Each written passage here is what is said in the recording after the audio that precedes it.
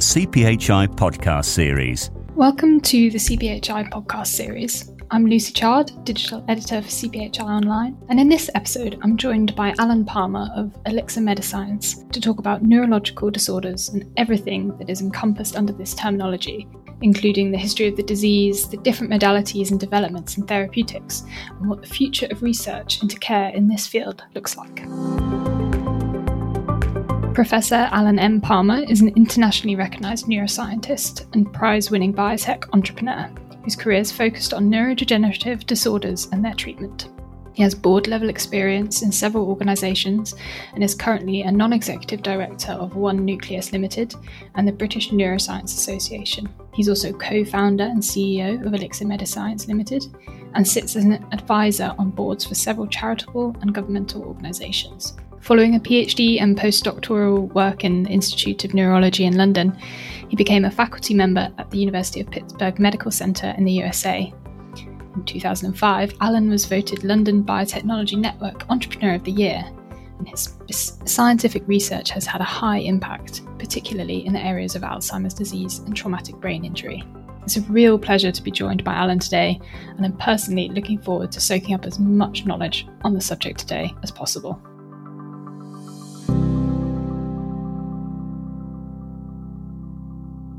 Okay, so thank you so much, Alan, for joining me today. It's a pleasure to have you on the podcast. We're going to go straight for a relatively big question, straight up here. We want to set the tone a bit, I think, for what we're talking about, and I think this is a brilliant way to do that, to provide some context. So could you please describe the burden on society of CNS diseases, disorders and conditions, why we focus on these so much in the medical industry, and how likely that burden is likely to change in the future? Well, thanks, Lucy, and thanks very much for the invitation to speak to you all today. It's a bit cumbersome with all of the words there, so diseases, disorders and conditions. That's because it is so rather messy, so I'm going to use the word disorders because traumatic brain injury isn't a disease, and a lot of these psychiatric conditions are not diseases, because they don't have clear biomarkers to indicate that they are diseases. So I'll use the word disorders, brain disorders, to cover all of the things I'm going to talk about. I'm going to focus on neurological disorders and psychiatric disorders. So neurological disorders, by that I mean things like Alzheimer's disease, multiple sclerosis and Parkinson's disease, and psychiatric disorders, things like depression, anxiety and schizophrenia. And in terms of their impact, I think it comes at two levels. One is morbidity, which is disability, and also mortality, which is death. So in terms of morbidity, neurological disorders, they have a profound effect. There's a term I need to introduce called disability adjusted life year. And what this is, it's a sum of the number of years lost because of premature death because of disease, plus the number of years lived with a disability. So if you take these, and these figures are worldwide, so for neurological disorders, the daily, DALY, is 276 million years. That's huge. And for psychiatric disorders, it's not quite so big, but it's still a staggeringly big number, 184 million years. So there's a huge impact for these brain disorders here. In terms of mortality and disability, in terms of mortality, neurological disorders, they kill about 9 million people a year. In psychiatric disorders, it's 8 million. So these daily figures and the fatality metrics clearly show that there's a long way to go in terms of treatments for brain disorders. And this is so backed up by Deloitte's survey that was published recently, which looked at the worldwide global neuroscience market. And last year they reckoned that to be worth about $612 billion. And what's surprising and surprised me is that 73% of that number is made up by non-pharmacological products. So there's a huge area for drug products to move into here. So there's a massive opportunity. And this opportunity is going to get bigger in the years ahead. For neurological disorders in particular, neurological diseases like Alzheimer's disease, Parkinson's disease, and stroke, for example, they don't just increase with age. They increase exponentially with age after age 65. And because people are living longer, that's got a profound impact. But on top of that, What we're seeing now is the baby boomer effect. There's a huge increase in fertility after the war. So 1945, 65 years would have been 2010. So the baby boomer generation are aging very, very quickly, and this is having a big impact in terms of the number of people affected. So, for example, the global incidence of dementia in 2019 was 57 million. By 2050, this number is going to increase to 153 million. So the numbers are going to increase quite starkly, and this is going to put huge pressures on healthcare organizations across the world. In terms of psychiatric disorders, they're increasing as well, but not quite so starkly. But there are a number of factors here in terms of the modern lifestyle and the things that are happening and coming down the track. I'm sure that climate change is going to have over time is going to have a huge effect on people's mental health. AI the same, because that's change and big changes coming in that area. Also things like addiction, particularly the opioid crisis, particularly in the United States. Long COVID as well is having a profound effect here, and just generally people getting burnt out with mental exhaustion. So the need is big, and the need is growing very starkly. Yeah, absolutely. And like you said, that we're just seeing the effects really of things such as the war in the 40s coming into that population, the baby boomer population. But all of these things are happening in our very recent history, and you're not going to see the effects of that for a long time, but they're going to have a massive impact. And in terms of neurological disorders, the other factor is that the cost of caring for people with Alzheimer's disease is very, very expensive. So the costs multiply across the whole of society. It's social care, NHS, healthcare providers generally across the world. So yeah, it's a big part of what we need to focus on in healthcare, really. Could you describe, touch on some of the social challenges and the wider challenges there? Could you describe some of the challenges involved in CNS drug discovery and development? Yeah, sure. I think one of the biggest issues with discovering drugs to treat brain disorders is the very complexity of the brain itself. It's the most complex structure in the known universe. It contains 86 billion neurons, along with about 86 billion glial cells, supporting cells. And the neurons connect to each other at points called synapses. And the number of synapses in a human brain is 10 to the power of 14, which is a number very hard to get your head around. But if you imagine your favorite beach and imagine how many particles of sand there are on that beach, 10 to the 14 is greater than all the grains of sand in the world. So the brain has essentially got unlimited computing power. It's insufficiently understood. Because of that, our understanding of brain disorders is far from complete. So there's a lot to learn there. So I think one of the big issues is not really understanding how the brain works. We're making great strides, but there's still a long way to go. The other factor is the existence of the blood-brain barrier. The brain and spinal cord, unlike any other organ, is separated from the bloodstream by a permeability barrier. So the brain has a phenomenal vasculature. It's got a huge demand for energy, which means it needs glucose and oxygen on tap all of the time, which means it has a very complex vasculature to support it. And if you rolled it out in a human brain, it would run from Glasgow to London, about 400 miles long. And it means every neuron is no more than about 40 microns from a blood vessel. But the blood vessel is specialized as a so-called blood-brain barrier, which means the endothelial cells are connected. So for any compound to get from the blood into the brain, they've got to go across the cells. So that means they've got to have the right physical-chemical characteristics. That is, they need to be moderately lipophilic and have a molecular weight of less than about 450 Daltons. So that makes it difficult for large molecules to get in, and also hydrophilic molecules to get in, unless there's a specific transporter there. So this needs to be taken into account when discovering drugs for brain disorders. The other factors are, in terms of bias of assessing the compounds, is confirmation bias, which has plagued the field. I'll come back to that later. Publication bias, which means that ideas get out there which are not necessarily correct. And also the CNS disorders are prone to psychological effects. So having a good placebo group and double-blind clinical trials are essential with the placebo in there. And the placebo effect is usually quite large, particularly for psychiatric drugs. So that's another issue that needs to be taken into account. So there are a number of challenges, but most of which can be overcome and will be overcome in time. But we still got a long way to go because of our limited understanding of of most brain disorders. It's sort of is good direction almost. So we know a lot of things about what we need to focus on, it seems. But yeah, like you say, a long, long way to go. So neurodegeneration plays a key role in several CNS disorders, as you've mentioned. So where are we in the quest for neuroprotective drugs that could slow or halt the disease progression? Okay, well, I think a neuroprotective drug that slows the progression and delays the onset could have a transformational effect on all neurodegenerative diseases and disorders. But I think the prevailing paradigm that we work in too is the so-called magic bullet approach, which came through with the discovery of antibiotics because they were targeting prokaryotic cells rather than eukaryotic cells.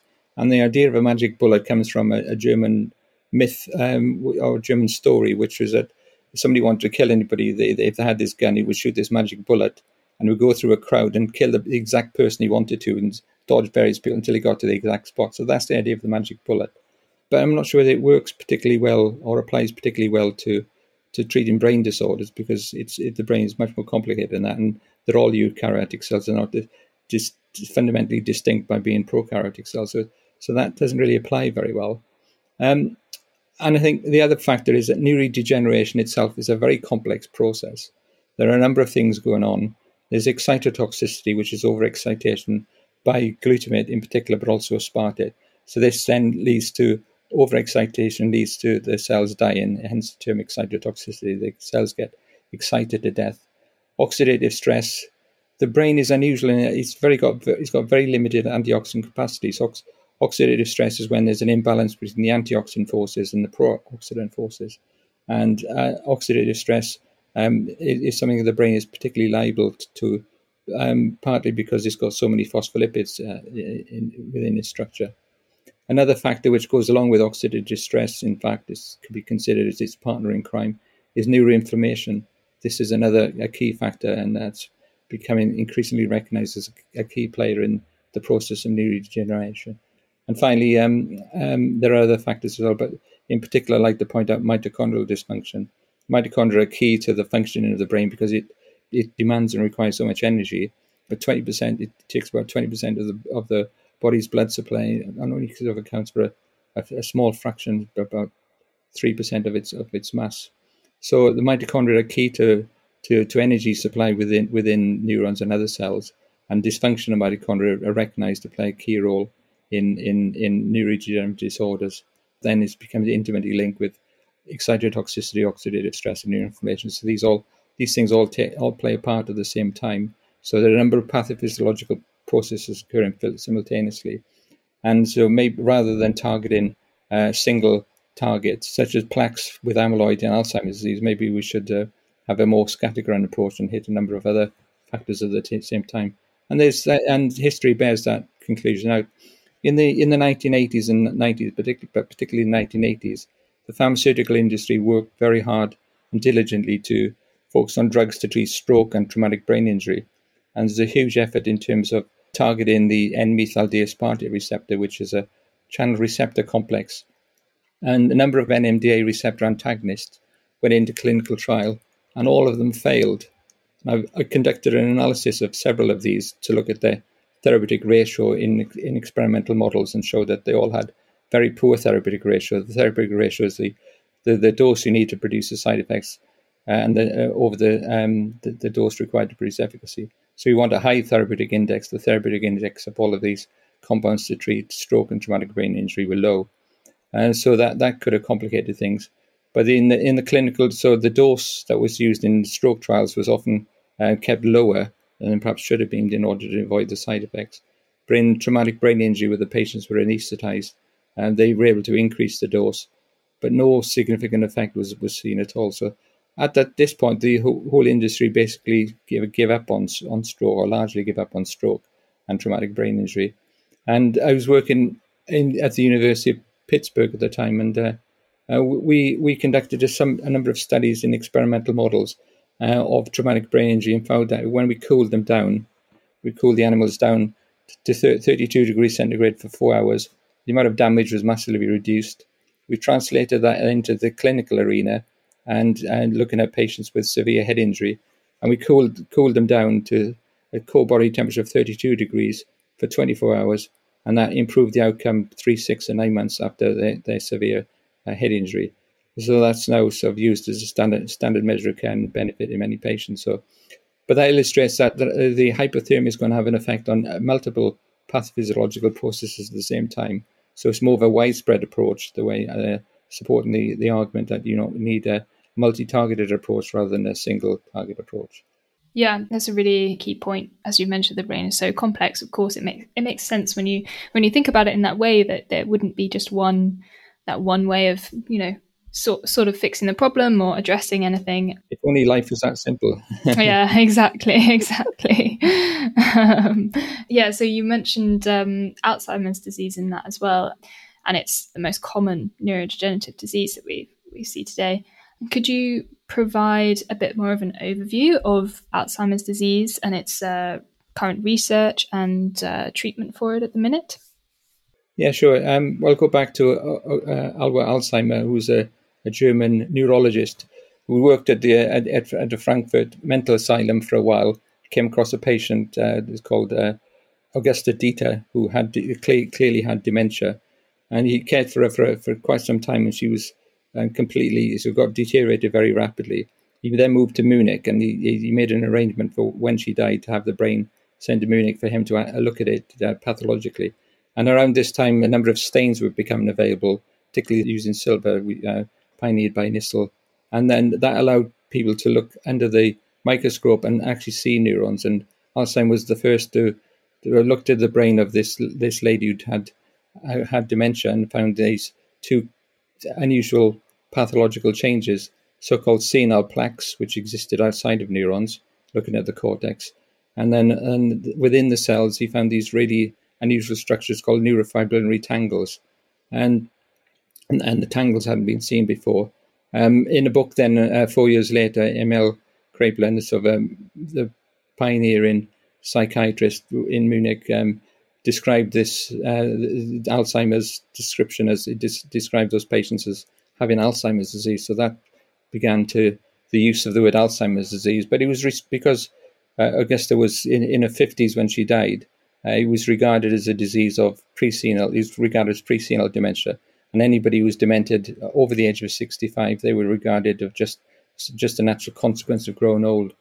And then in the 60s, two people in Newcastle, Sir Martin Roth and Bernard Tomlinson, looked at a large number of post-mortem brain tissue and saw no qualitative difference between the plaques and the tangles in people under the age of 65 and those aged more than 65. So the term senility sort of dropped away a bit then, but it clearly showed there was a single disease taking place here. And the other big change that took place was in Austria in 1960. So a group there started working on post-mortem human brain and were able to measure the concentration of dopamine in the striatum of patients who'd had Parkinson's disease, and showed that there was a deficiency in the neurotransmitter dopamine and its metabolites. And that immediately raised the possibility of treating these patients with drugs targeting the dopaminergic system. And that came about with L-Dopa, which came onto the market a few years later. And then we've got a number of other dopaminergic drugs. But that meant we had a rational approach to treating neurological disorders by identifying biochemical changes in the brain, then formulating a hypothesis and prosecuting new therapies. And so that sort of raised the hope that the similar thing could be done in Alzheimer's disease. I did my PhD at the Institute of Neurology with David Bowen, who pioneered post-mortem studies of Alzheimer's disease, and he conducted a very large study of 36 biochemical constituents in the brains of people with post-mortem tissue from people with Alzheimer's disease, matched it with controls in terms of age, post-mortem time, and also a gonal state, the nature by which they died. And out of all those measurements, he found that one enzyme, cholinesterol transferase, was reduced. That was rapidly confirmed by two other groups, and Elaine Perry and Peter Davis in Edinburgh. Then 21 years later, that led to the first rational therapy for Alzheimer's disease, inhibitors of the enzyme acetylcholinesterase, which meant that the deficiency was corrected in Alzheimer's disease because the acetylcholine that was released didn't get metabolized so quickly, so there's more cholinergic function. So it's another example of the rational therapy. And then a similar thing happened with the amyloid hypothesis in Alzheimer's disease. Because I at the time I was working at the University of Pittsburgh, and I remember distinctly on National Public Radio, the equivalent of Radio 4 in America, the driving into work one day, they mentioned John Hardy making a discovery of a genetic link to amyloid precursor protein. And what's strange is I remember exactly where I was driving into work, which is an example of episodic memory, which is one of the early memory deficits in Alzheimer's disease. And so that then opened up a whole new area of Alzheimer's disease research, raising the possibility of having drugs that can actually interfere with the disease process, not just treat the symptoms, as the cholinesterase inhibitors do moderately well. So it's so fascinating. It's like the history of the disease and going all the way back to Alzheimer, that first case. It's really interesting to see, we've known about it for a long time, been studying it for a long time, and there's still so many aspects to it, and there's so many different ways that we're trying to target it as well, which is really interesting. And there's new discoveries happening regularly throughout the history of looking at the disease, and it's definitely been a big challenge, hasn't it, over the past few decades. Are there any anti-amyloid strategies? I mean, you said that they've really dominated this translational Alzheimer's research, but with limited success in terms of, coming to a point of cure for the disease and things like that. But 3 humanized monoclonal antibodies have been recently gained FDA approval based on reducing the amount of these amyloid plaques in the brain and slowing that cognitive decline. What impact do you think that this will have for the treatment on the progression of Alzheimer's disease? I mean, there's been an awful lot in the news about it saying that they're real breakthroughs, but can you enlighten us a little bit more on that? I did a search on ALS Forum earlier this year, which is a very good website from the USA, and they report there have been 298 candidates assessed in Alzheimer's clinical trials, and a quarter of these, that's about 100, are focused on amyloid. So amyloid is taking the lion's share of research in this area. And assuming that each of those phase 3 trials cost about 250 million, those 100 trials would have cost 25 billion, and that's probably an underestimate, and doesn't include all the phase 2 and phase 1 studies. So it's a major effort has been put into this, and it's to the credit of the pharmaceutical industry. They've stuck with this and carried on to get a new therapy. Most of them are focused on humanized monoclonal antibodies against amyloid beta, which is the component that forms the plaques within the brains of people with Alzheimer's disease. And in response to numerous failures, the clinical trials are more recently focused on the more early stages of Alzheimer's disease, and even at something called mild cognitive impairment, which is a form of the disease before pathology is laid down, or you can diagnose the disease by the pathology. So the amyloid hypothesis was formulated by John Hardy and in 1990, as I've said. And it suggests that the disease is caused by the formation of amyloid, and then if we tackle this, the disease will be sorted out. However, there are some serious shortcomings. Some pioneering work by 2 pathologists in Germany called Brack and Brack, who looked at the pathology of Alzheimer's disease, looking at the number of plaques and tangles, and shown that the disease progresses through the brain in a particular topographical order.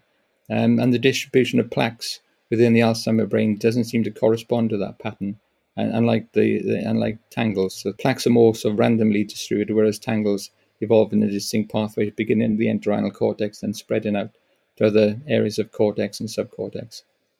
And then a number of people have been reported who have a very heavy amyloid burden in their brains without any symptoms of dementia.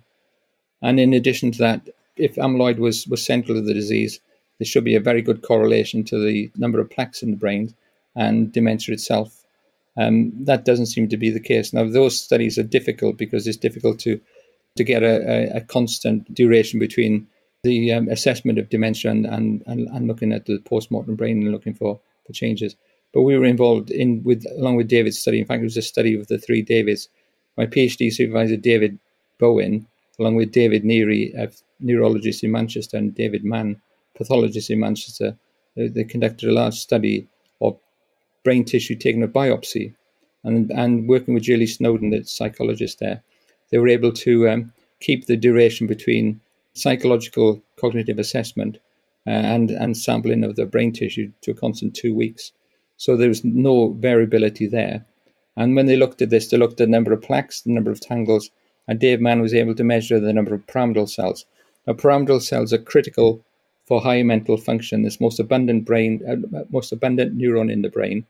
It accounts for about 70% of the neurons in the brain, and it's basically it connects the cortex, different areas of cortex, connecting the cortex with areas of subcortex. So they use excitatory amino acids and neurotransmitters, particularly glutamate. And so they exist mainly in layers 3, which are the cortical connections, and also in layer 5, which are the corticofugal connections connecting the cortex with the area of subcortex. When they looked at the number of pyramidal cells in cortical layers 3 and cortical layers 5, they correlated with all of the psychological and cognitive tests that we used, whereas plaques and tangles didn't correlate nearly as well, in fact, much less well. So this suggested that the key driver of the symptoms in Alzheimer's disease is loss of pyramidal cells, which makes sense because these are the cells that connect different areas of cortex or different areas of the brain with other areas of the brain.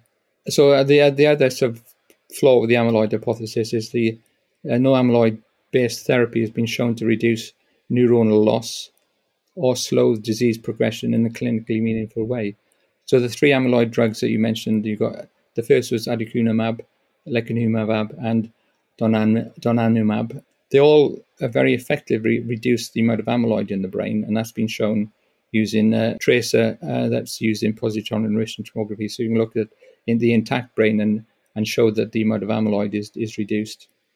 But all 3 drugs showed no changes in the number of tangles, and also one of them showed there was no slowing of the deterioration of atrophy within the hippocampus and hippocampal cell loss of pyramidal cells in the hippocampus is quite a key change in Alzheimer's disease, and they didn't slow that down at all.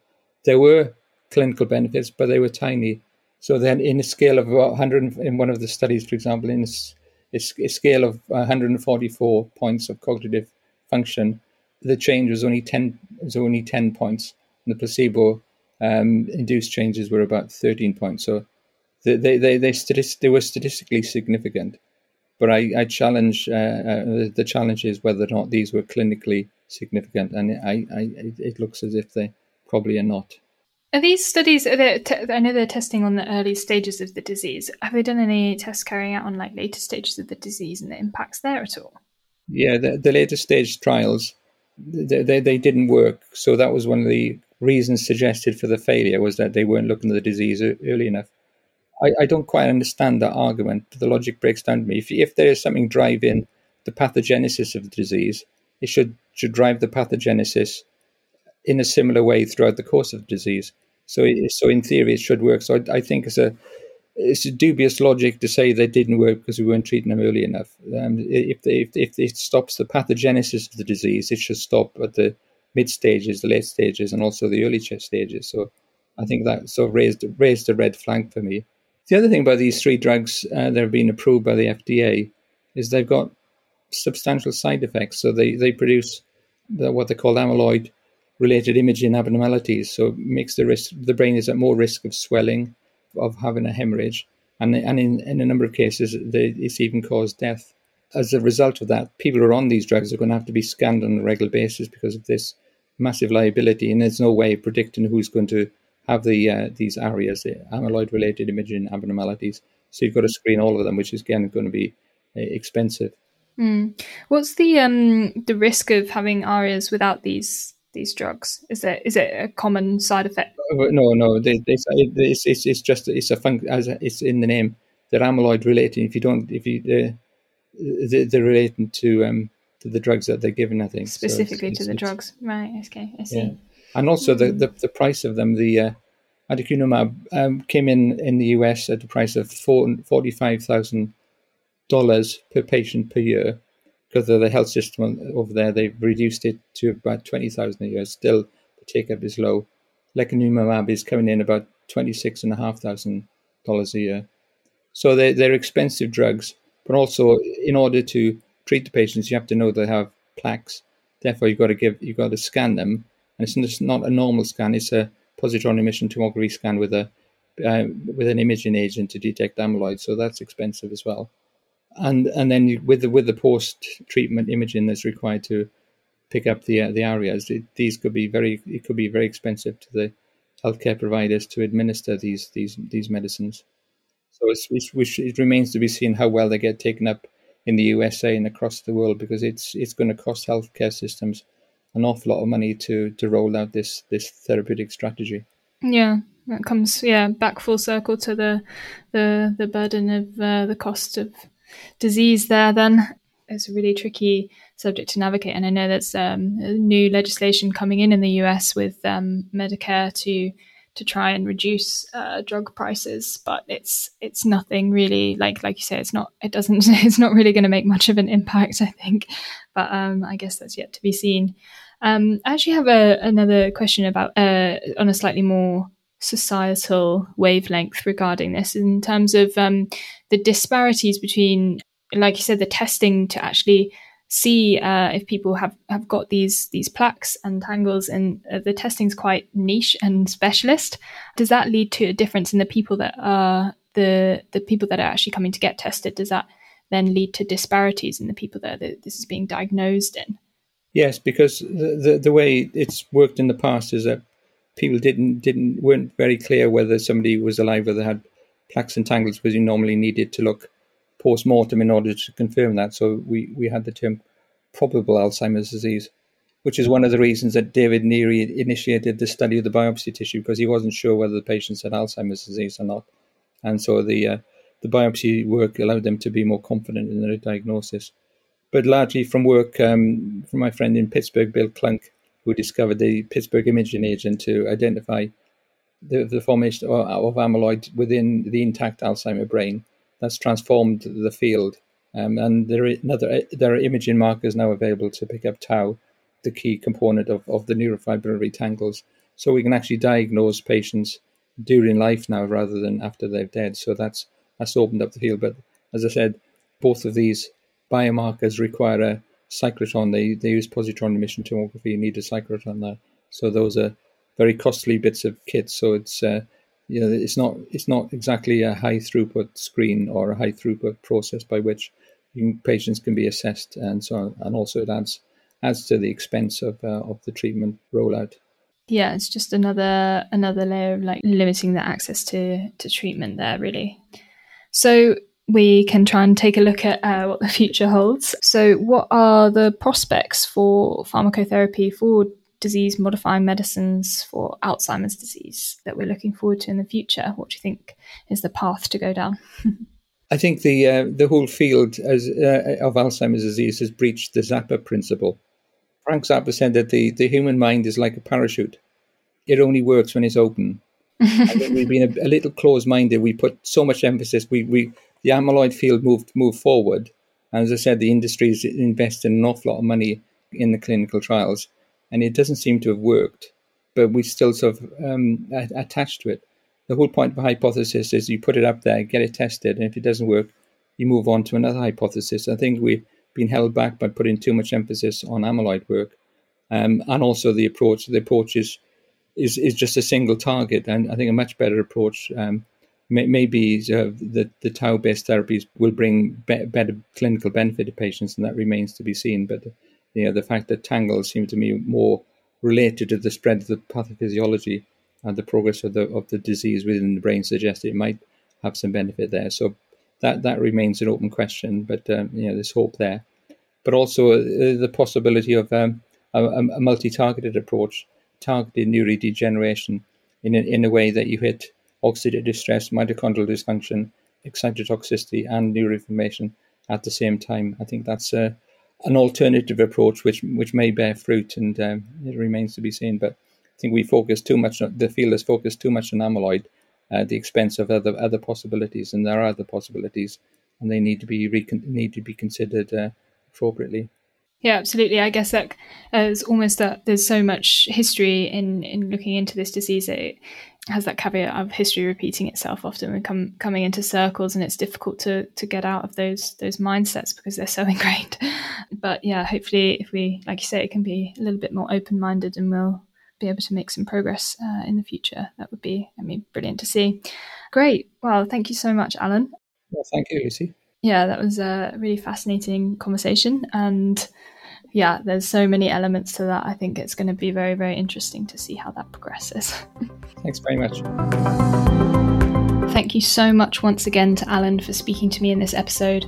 I found it a real education in neurodegenerative disorders. It was especially great to learn about where the research all began and seeing how far we've come, but also being able to discuss the challenges and questions that we still have today, showing that we still have a fair way to go in this field. Thank you all so much for listening, and please make sure you follow the podcast on any platform where you usually listen so you can be notified about recent episodes. And for more Alzheimer's related content, please head over to CPHIonline.com. Thank you so much for listening. See you next time. Thank you for listening to the CPHI podcast series. For pharmaceutical news, webinars, events, and more, visit CPHIonline.com.